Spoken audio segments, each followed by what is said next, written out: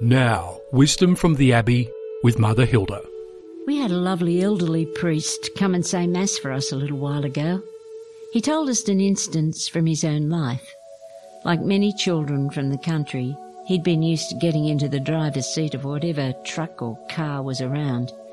In fact, he said he started out at the age of 8. Anyway, one day, when he was about 10 years of age, his parents went out, and he thought he would just get the family car out of the garage and give it a little test drive. He got it out of the garage all right, but then he skidded on the cement, and while he didn't seem to have done any damage to the outside of the car, he couldn't be sure, and he had enough sense to put the car safely back in the garage. About half an hour later, his parents came home. Nothing was said. And then about an hour before mealtime, his father came quietly into the room and said softly, there's a mark on the concrete that will need scrubbing off before you sit down to dinner. I've left you a bucket, scrubbing brush and some sand soap. Not a word about how that black skid mark got there, though of course it was obvious. No word of reprimand.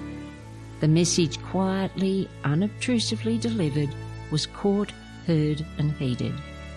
When the young lad went out to do the deed, he saw that his father had also put down a mat in the form of an old potato bag, so that the little lad wouldn't have to deal on the cold cement as he scrubbed. Isn't God like that?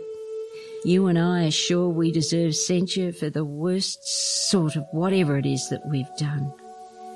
Yet God, knowing that yes, we do need to do something about what we've done, is more concerned about what happens to us in the process. We've got an opportunity, I think, to be like God this week.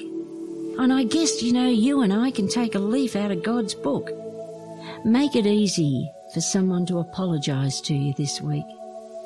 Make it easy for them to give expression to whatever it is that's in them. How like God you will be this week.